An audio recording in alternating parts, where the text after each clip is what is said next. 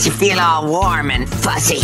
A 6-year-old boy is getting a hero's welcome from the local firefighters after returning home from the hospital. The kid has what it takes. He's definitely a hero. He's got the heart of a hero. Kaylin Reed and his sister are fine now, but it could have been a lot worse after they crossed traffic. Kaylin saved his sister by pushing her out of the way, but then he gets hit by the car and ends up in the hospital. If it wasn't for his heroic actions, it could have been worse. And now the fire department is honoring him. As first responders, it's our job to put ourselves in harm's way for the citizens of our city and our region. But as a 6-year-old young man, to be able to recognize what was happening and react the way that he did, it's definitely a remarkable feat. He was released later that day with just bumps and bruises. And here the public information officer is singing his praise and said he's the real deal. Personally, I'm proud to know that there's a young man like Caden with the heart of a hero residing in our city. Good job, kid. Kid just did something amazing. Kids are amazing. You're amazing, kid.